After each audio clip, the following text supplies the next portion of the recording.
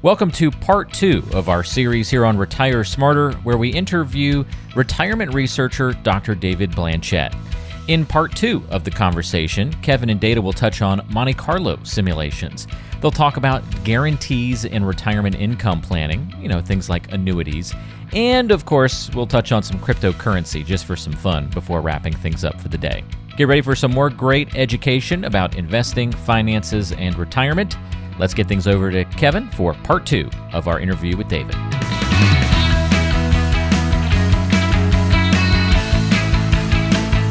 I guess when you look at some of these observations, for me, there was, for a long time, more than 10 years, we've always been kind of having those multiple goals, maybe even some different inflation rates on some of those goals like healthcare and what have you, and kind of something really emulating that kind of go, slow go, and no-go, that sort of spending decline that you mentioned over time, about 1% to 2% on an average basis on a real kind of return basis. But when you look at some of the implications from, say, a traditional financial plan, how does this sort of, modeling, if you will, or kind of using this retirement spending data, what does that do to financial plans in terms of maybe when people can retire, how much they need to save, how much they can spend? Well, so I think that's the key is what, if you start using, a collection of more realistic assumptions, what it tends to do is result in higher spending levels or lower required savings rates. Now, again, there is just a ton of assumptions that kind of act as levers that move the outcomes different ways when it comes to a financial plan. But if you just kind of more address this idea of flexibility, it really can change your perspective on how you want to, fund your retirement via investments and everything else. I think that, individuals that do have those quote unquote needs covered more from, guaranteed income really have a lot more freedom. Maybe you don't need more guaranteed income. Maybe you don't need to worry so much about, spending more from your portfolio because you can cut back if you have to. Because as we've seen in 2022, the markets can do crazy stuff. I mean, it is stressful to have to think about, what is healthcare going to be in 20 years from now? No one knows. But the one thing I do worry too often is that we individuals do financial plans to age 110 with a 99% success rate, and they just don't enjoy the experiences when they're a younger retiree that they likely could have enjoyed. Yeah, I agree. It's you have to be able to kind of live in the present, but also that you're okay in the future. And I'm completely going from memory here. I actually did try to do a long tail Google search, but I couldn't find it. But if I remember correctly, I read an article. I thought you were the author. I think you're the author, talking about success rates and something to the effect that a 50% success rate may be okay. Does that ring a bell, or am I completely misremembering here? Well, no, so I don't know that I wrote that one, but I actually 100% agree because I've done things that are very similar to that. And, to be honest, I'm not necessarily a big fan of success rates as an outcomes metric for a financial plan. It's incredibly common today. It's something that we often call Monte Carlo analysis, where you run a projection and you kind of count the number of times someone completes their goal. And then you just average that out over the total number of runs or trials. So if let's say you've got a goal of $50,000 a year in today's dollars, you do a Monte Carlo projection, and half the time you succeed, you have a 50% success rate. And someone might say, well, oh my gosh, that's way too low. The problem is there's no context there whatsoever for if you quote unquote fail or don't accomplish your goal, what it actually means for your lifestyle and retirement. It could be that you've assumed retirement lasts 35 years and you only ever have a tiny shortfall in the last 2 years of retirement. Well, that's totally fine. I think what's really, really important to understand is that kind of magnitude of failure. So, when things quote unquote go wrong, what does that mean in terms of your lifestyle? And so for a lot of folks, 50% is going to be totally fine. But for other folks, it needs to be 95%. And I think that really gets down to, what is your kind of existing coverage of things like guaranteed income? How flexible are you? What is your consumption basket? And that's a pretty complex question that really, requires the help of a knowledgeable financial planner. Yeah, no, I completely agree. I mean, we in practice, I think pretty much every financial planning software that I've seen uses Monte Carlo. At least I'm thinking of the big ones that are out there in our industry. And, we've long been users of it too. And like anything, it's a tool. Certainly it has its limitations. And I always liken it to like a radiologist kind of looking at a film. You still have to, radiologists are kind of known as the doctor's doctor. And, if you have something that, you're trying to figure out, maybe the film is going to tell you something and you're going to confer with the other doctor, and you're really kind of working through it together to triangulate the information to make a good decision or good diagnosis. I'd love to see some of the software having more of kind of a dynamic modeling approach, but it just doesn't seem like we're there yet. But one of the things that you mentioned about having kind of guaranteed income relative, maybe a higher floor or higher foundation, if you will, you said another way. I completely agree. And it kind of goes back to that idea too, I guess, in my practical experience, where you still have to measure that lifestyle, and everybody's different. What's a need for somebody is, maybe not for somebody else. So, it's one thing to go ahead and measure what somebody's lifestyle is costing. It's something else to kind of really rank those priorities. But this is really where it can really be of benefit when you do get down to sort of this modeling and just thinking about, hey, if things go bad, what is the worst case? And then just trying to make it very clear, it's not my judgment as the advisor to go ahead and tell the client that that's okay, but I perceive it as my job to make sure that I understand the situation, convey it very clearly so they can make a concrete decision on what's best for them, whether that, worst case, be it unlikely or not, if it were to manifest, is that okay? Or do they want to keep working a little bit more or spending a little bit less or whatever the case may be? It's all about trade-offs, right?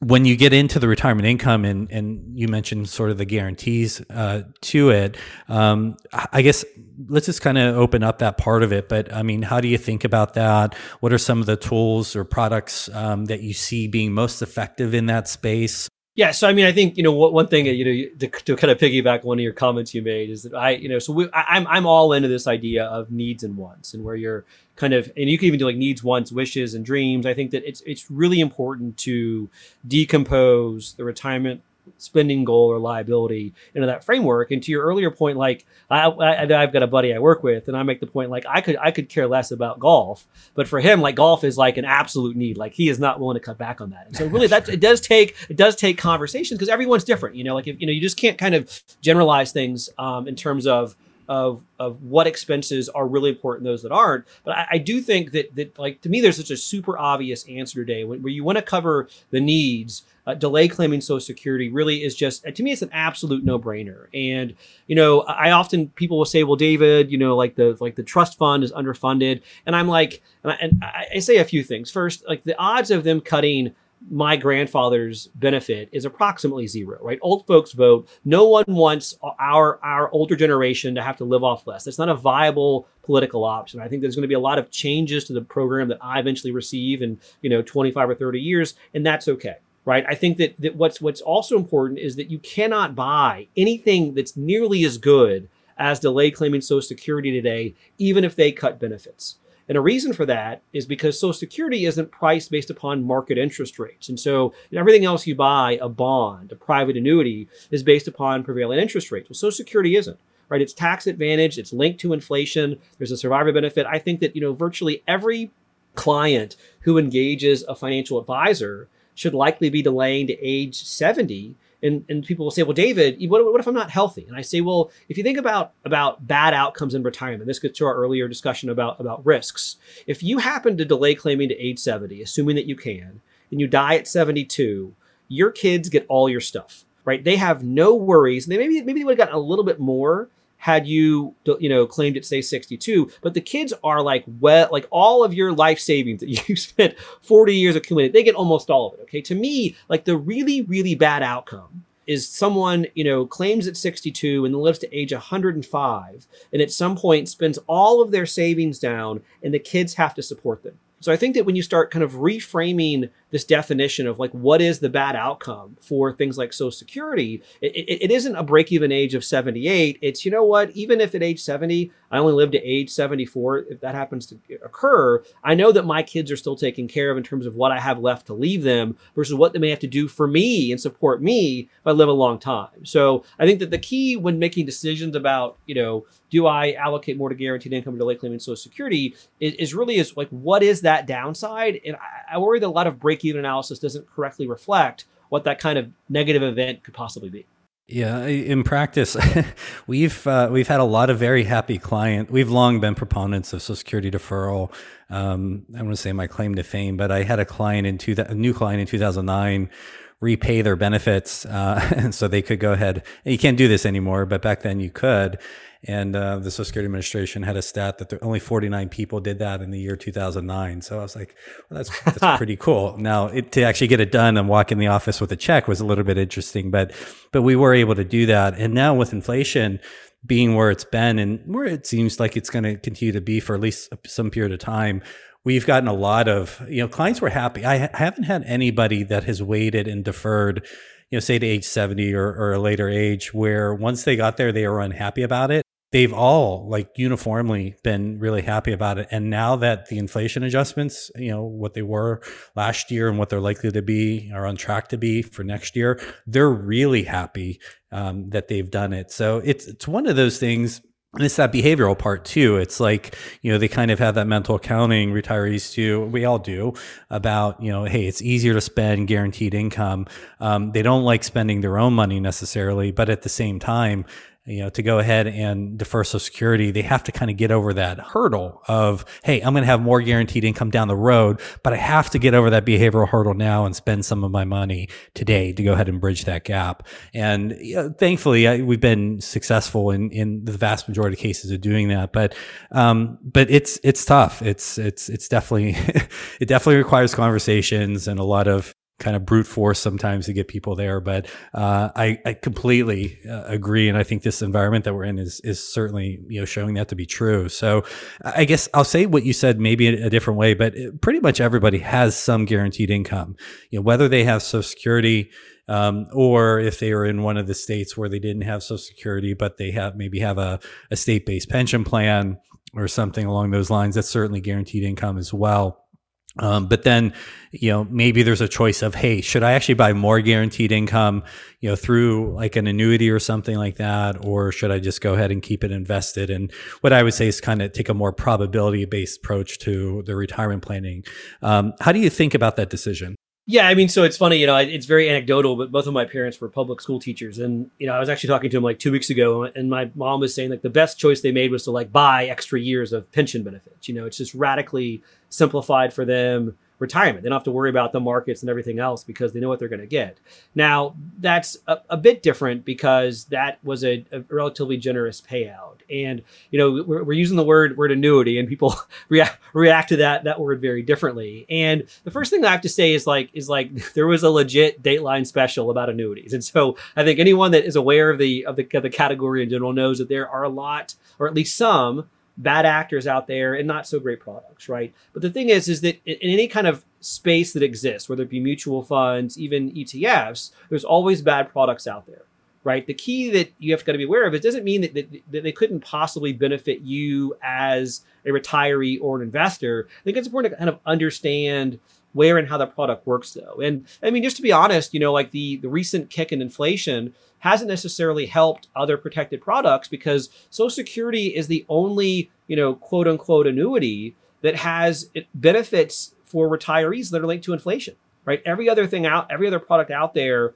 you might get a raise if the investments do well based upon the structure given inflation. But the fact that a lot of them are nominal benefits to me is a bit scary right now. If I go out and buy what's called a SPIA, or a single premium immediate annuity, I might get a nice healthy amount of income today. But if we do see persistent inflation over, say, 5%, the actual value of that income in 20 or 30 years is going to be a lot smaller. And I think that right now that's gotten a lot of folks worried about, a lot of these more traditional structures because no one knows where inflation is going to head in the near future. And it can have a material benefit on, annuities or other types of pensions that aren't explicitly linked to inflation. So annuities are kind of it's been a while since we've spoken about them. I think, oh man, it's been a couple of years, but we probably talked more along the lines of the Dateline episode, which I haven't seen, but I definitely have to look up. And a lot of just the, sales incentives, conflicts of interest, so on and so forth. We did talk about SPIAs and deferred income annuities. The benefits of those could be particularly for, a more conservative investor. I remember talking about that when rates were even lower, and thus expected returns were even lower on the fixed income portion of the portfolio.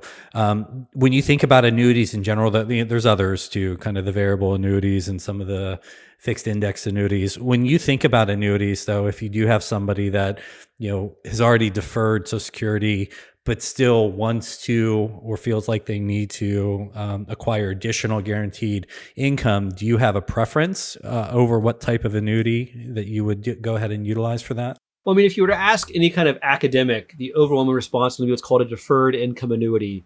They're also called longevity insurance. If the product meets certain requirements, it could be what's called a QLAC, or a qualified longevity annuity contract, where you buy the annuity and income starts at some later age. So I buy it at, say, age 60, and if I'm still alive at age 80, the income kicks in.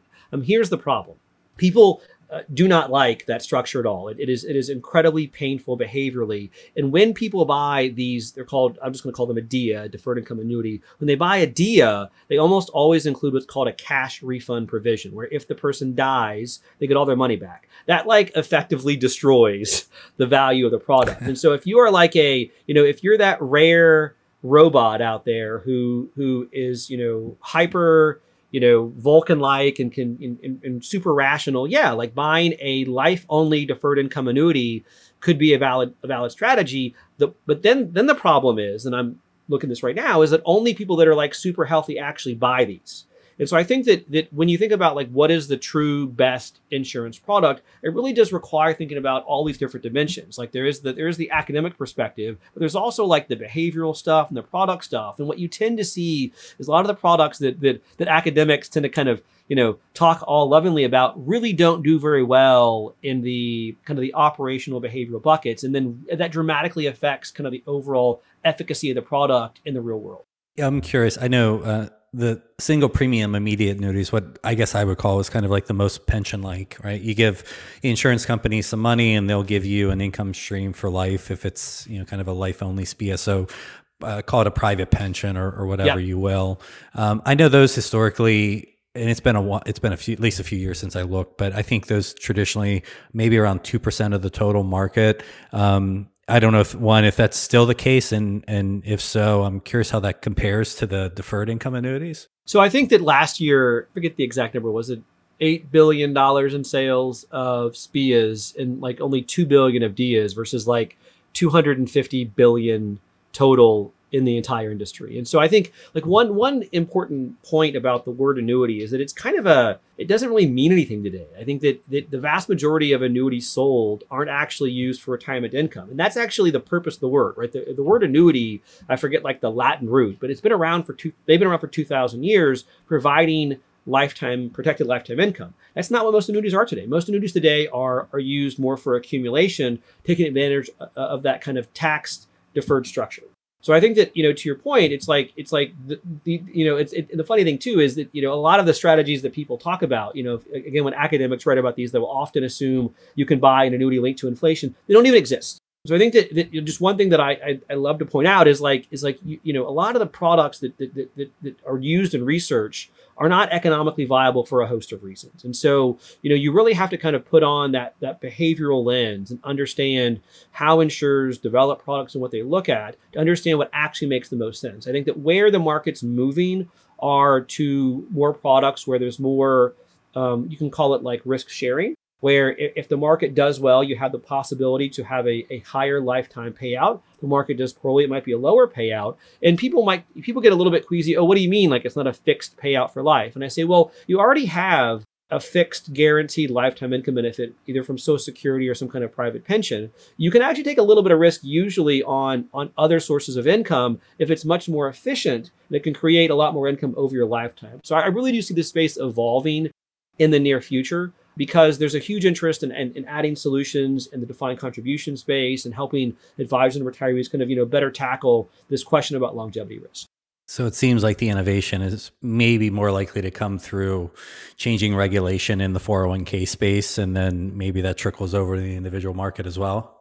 I think what you have is $10+ trillion in the defined contribution market that is largely untapped for lifetime protected income solutions. And so just, even 10% of that is incredibly attractive for insurers. And I also think that, to your point, a lot of advisors don't actively consider annuities for a host of reasons. So I think what the industry is really trying to do is create strategies that advisors, that defined contribution plan sponsors, that the industry itself just finds more attractive. And I think that that's going to be a huge net positive for retirees and investors because, the more institutionally priced, high quality products out there, the higher the chance that those are what the average person gets put into versus some of the products that were featured on that Dateline special. Yeah, makes sense. Well, we're kind of winding down here, maybe about 5 minutes left or so. So I know I can't close out without asking you about a recent paper that you did on crypto. So cryptocurrency. So can you share a little bit about what you wrote about there? Sure. So I think that cryptocurrencies and the underlying technologies there have absolutely phenomenal potential. I think that there's, I always want to open up when I talk about crypto and digital assets with that up top, because I am by no means dismissing the efficacy of, especially the technologies involved in creating these. My concern is more of, should I be thinking about buying this as part of a portfolio? When I'm thinking a portfolio, it's established asset classes like stocks and bonds and real estate. And I think that for a host of reasons, cryptocurrencies just don't check those boxes. And so if you want to kind of get out in the space and you want to, actively trade, that's okay. I mean, it can be okay to day trade stocks as long as it's not a material portion of your portfolio. But, I worry about individuals kind of going all in to cryptocurrencies. It's ironic or funny, but just before we jumped on this call, I saw an article on the Wall Street Journal talking about individuals who lost their entire life savings investing in different cryptocurrencies. And so, what they did is they viewed the potential, the run up, and they went all into these, quote unquote, stable coins or other cryptos like Dogecoin, and they didn't understand the risks. And so I think that, when I'm talking to advisors and talking to investors, retirees, it's okay to view it as a fun speculative asset. But I just really get concerned when folks talk about, quote unquote, investing in crypto, because I see it more akin to gambling, at least right now. That's great. And that's helpful too. You got to be careful. If you put that out there on Twitter, you might get mobbed by a bunch of oh, you do. You do. Trust me. You do. So it's funny. Actually, I wrote a piece for Think Advisor, and somehow it popped up on my wife's Facebook feed, and she looked in the comments. And I never got to see the actual comment, but she said there were some people that were very disappointed in my article. So, I'm looking at just the last few papers you have on your website that you wrote, income investing in a low yield environment. We kind of talked about that maybe a little bit. Into the unknown, best practices for return assumptions in a financial plan. We certainly touched on that. How to estimate the end of retirement, which sounds incredibly exciteful. I'm just curious, when you kind of look back over things that you've recently written or are currently working on, anything that's really kind of interesting, you think, to share to more retiree audience that we have? The one thing that I've consistently seen in a topic I've researched for at least the last decade is how individuals respond to market volatility. And whether you look at the 2008 crisis or the most recent 2020 kind of COVID downturn, older investors, without a doubt, are the most likely to trade. In theory, they shouldn't be. I think that the reason is because they're afraid, right? If you're 40 years old and your 401k goes down, it's almost like, who cares? I've got 20 plus years to make it back. If you're 62 or 75, then that loss is a lot more real to you. And so I think it's absolutely critical for individuals who are in or at retirement to have some kind of professional helping them figure out what they should be doing, because left to their own devices, it appears they make the worst decision. So the one kind of recurring theme throughout a lot of my stuff is there can be a value for individuals to get help through advice, and that appears to be especially important around retirement. That research, I know Morningstar has done some research there. Vanguard, I think they called it Advisor Alpha. But I guess real quick in closing, can you just highlight some of those areas where empirically those studies have shown that advisors, I would say, at least have the potential to add value, assuming that they're, well educated, execute, trustworthy, competent, all that good stuff. Yeah. So when I was at Vanguard, I actually wrote the research that they did. It was on a concept that I called Gamma, which is it's just kind of thinking about all the ways that it gets to accomplishing a goal, right? You hire an advisor to help you accomplish a financial goal, and individuals don't always need help. A lot of folks are good on their own, but in reality, there's all these decisions you have to make. How do you invest intelligently so that you reduce your taxes? How do you know when to claim Social Security? How do you stay invested in the market when things get volatile? How do you have a truly diversified portfolio? Where do you save money for retirement? How do you withdraw assets? How much can you withdraw? These are all incredibly complicated decisions that only get more complex as you age. And so kind of the marginal value of advice actually tends to increase, especially around retirement, because there's so many choices you have to make. And a lot of them are kind of somewhat irrevocable. So again, I think that again, I would never suggest that everyone needs help, but the value of that help really is highest around retirement. All right. Well, David Blanchett, I really, really appreciate you being on the show today and sharing your wisdom. The work you've done makes me feel lazy, quite honestly, looking at all these papers you wrote. Really impressive. Keep up the great work. And again, thanks so much for being on the show today. Sure thing. This concludes our two-part series on Retire Smarter with retirement researcher Dr. David Blanchett. I hope you enjoyed the conversation. If you have any questions for Kevin Kroskey about your particular financial and retirement plan, don't hesitate to reach out.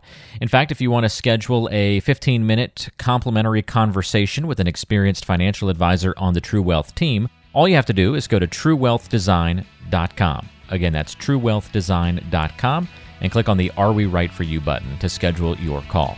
Or you can dial 855-TWD-PLAN. That's 855-TWD-PLAN. Thanks for listening, and we'll look forward to talking to you on the next episode of Retire Smarter with Kevin Kroskey.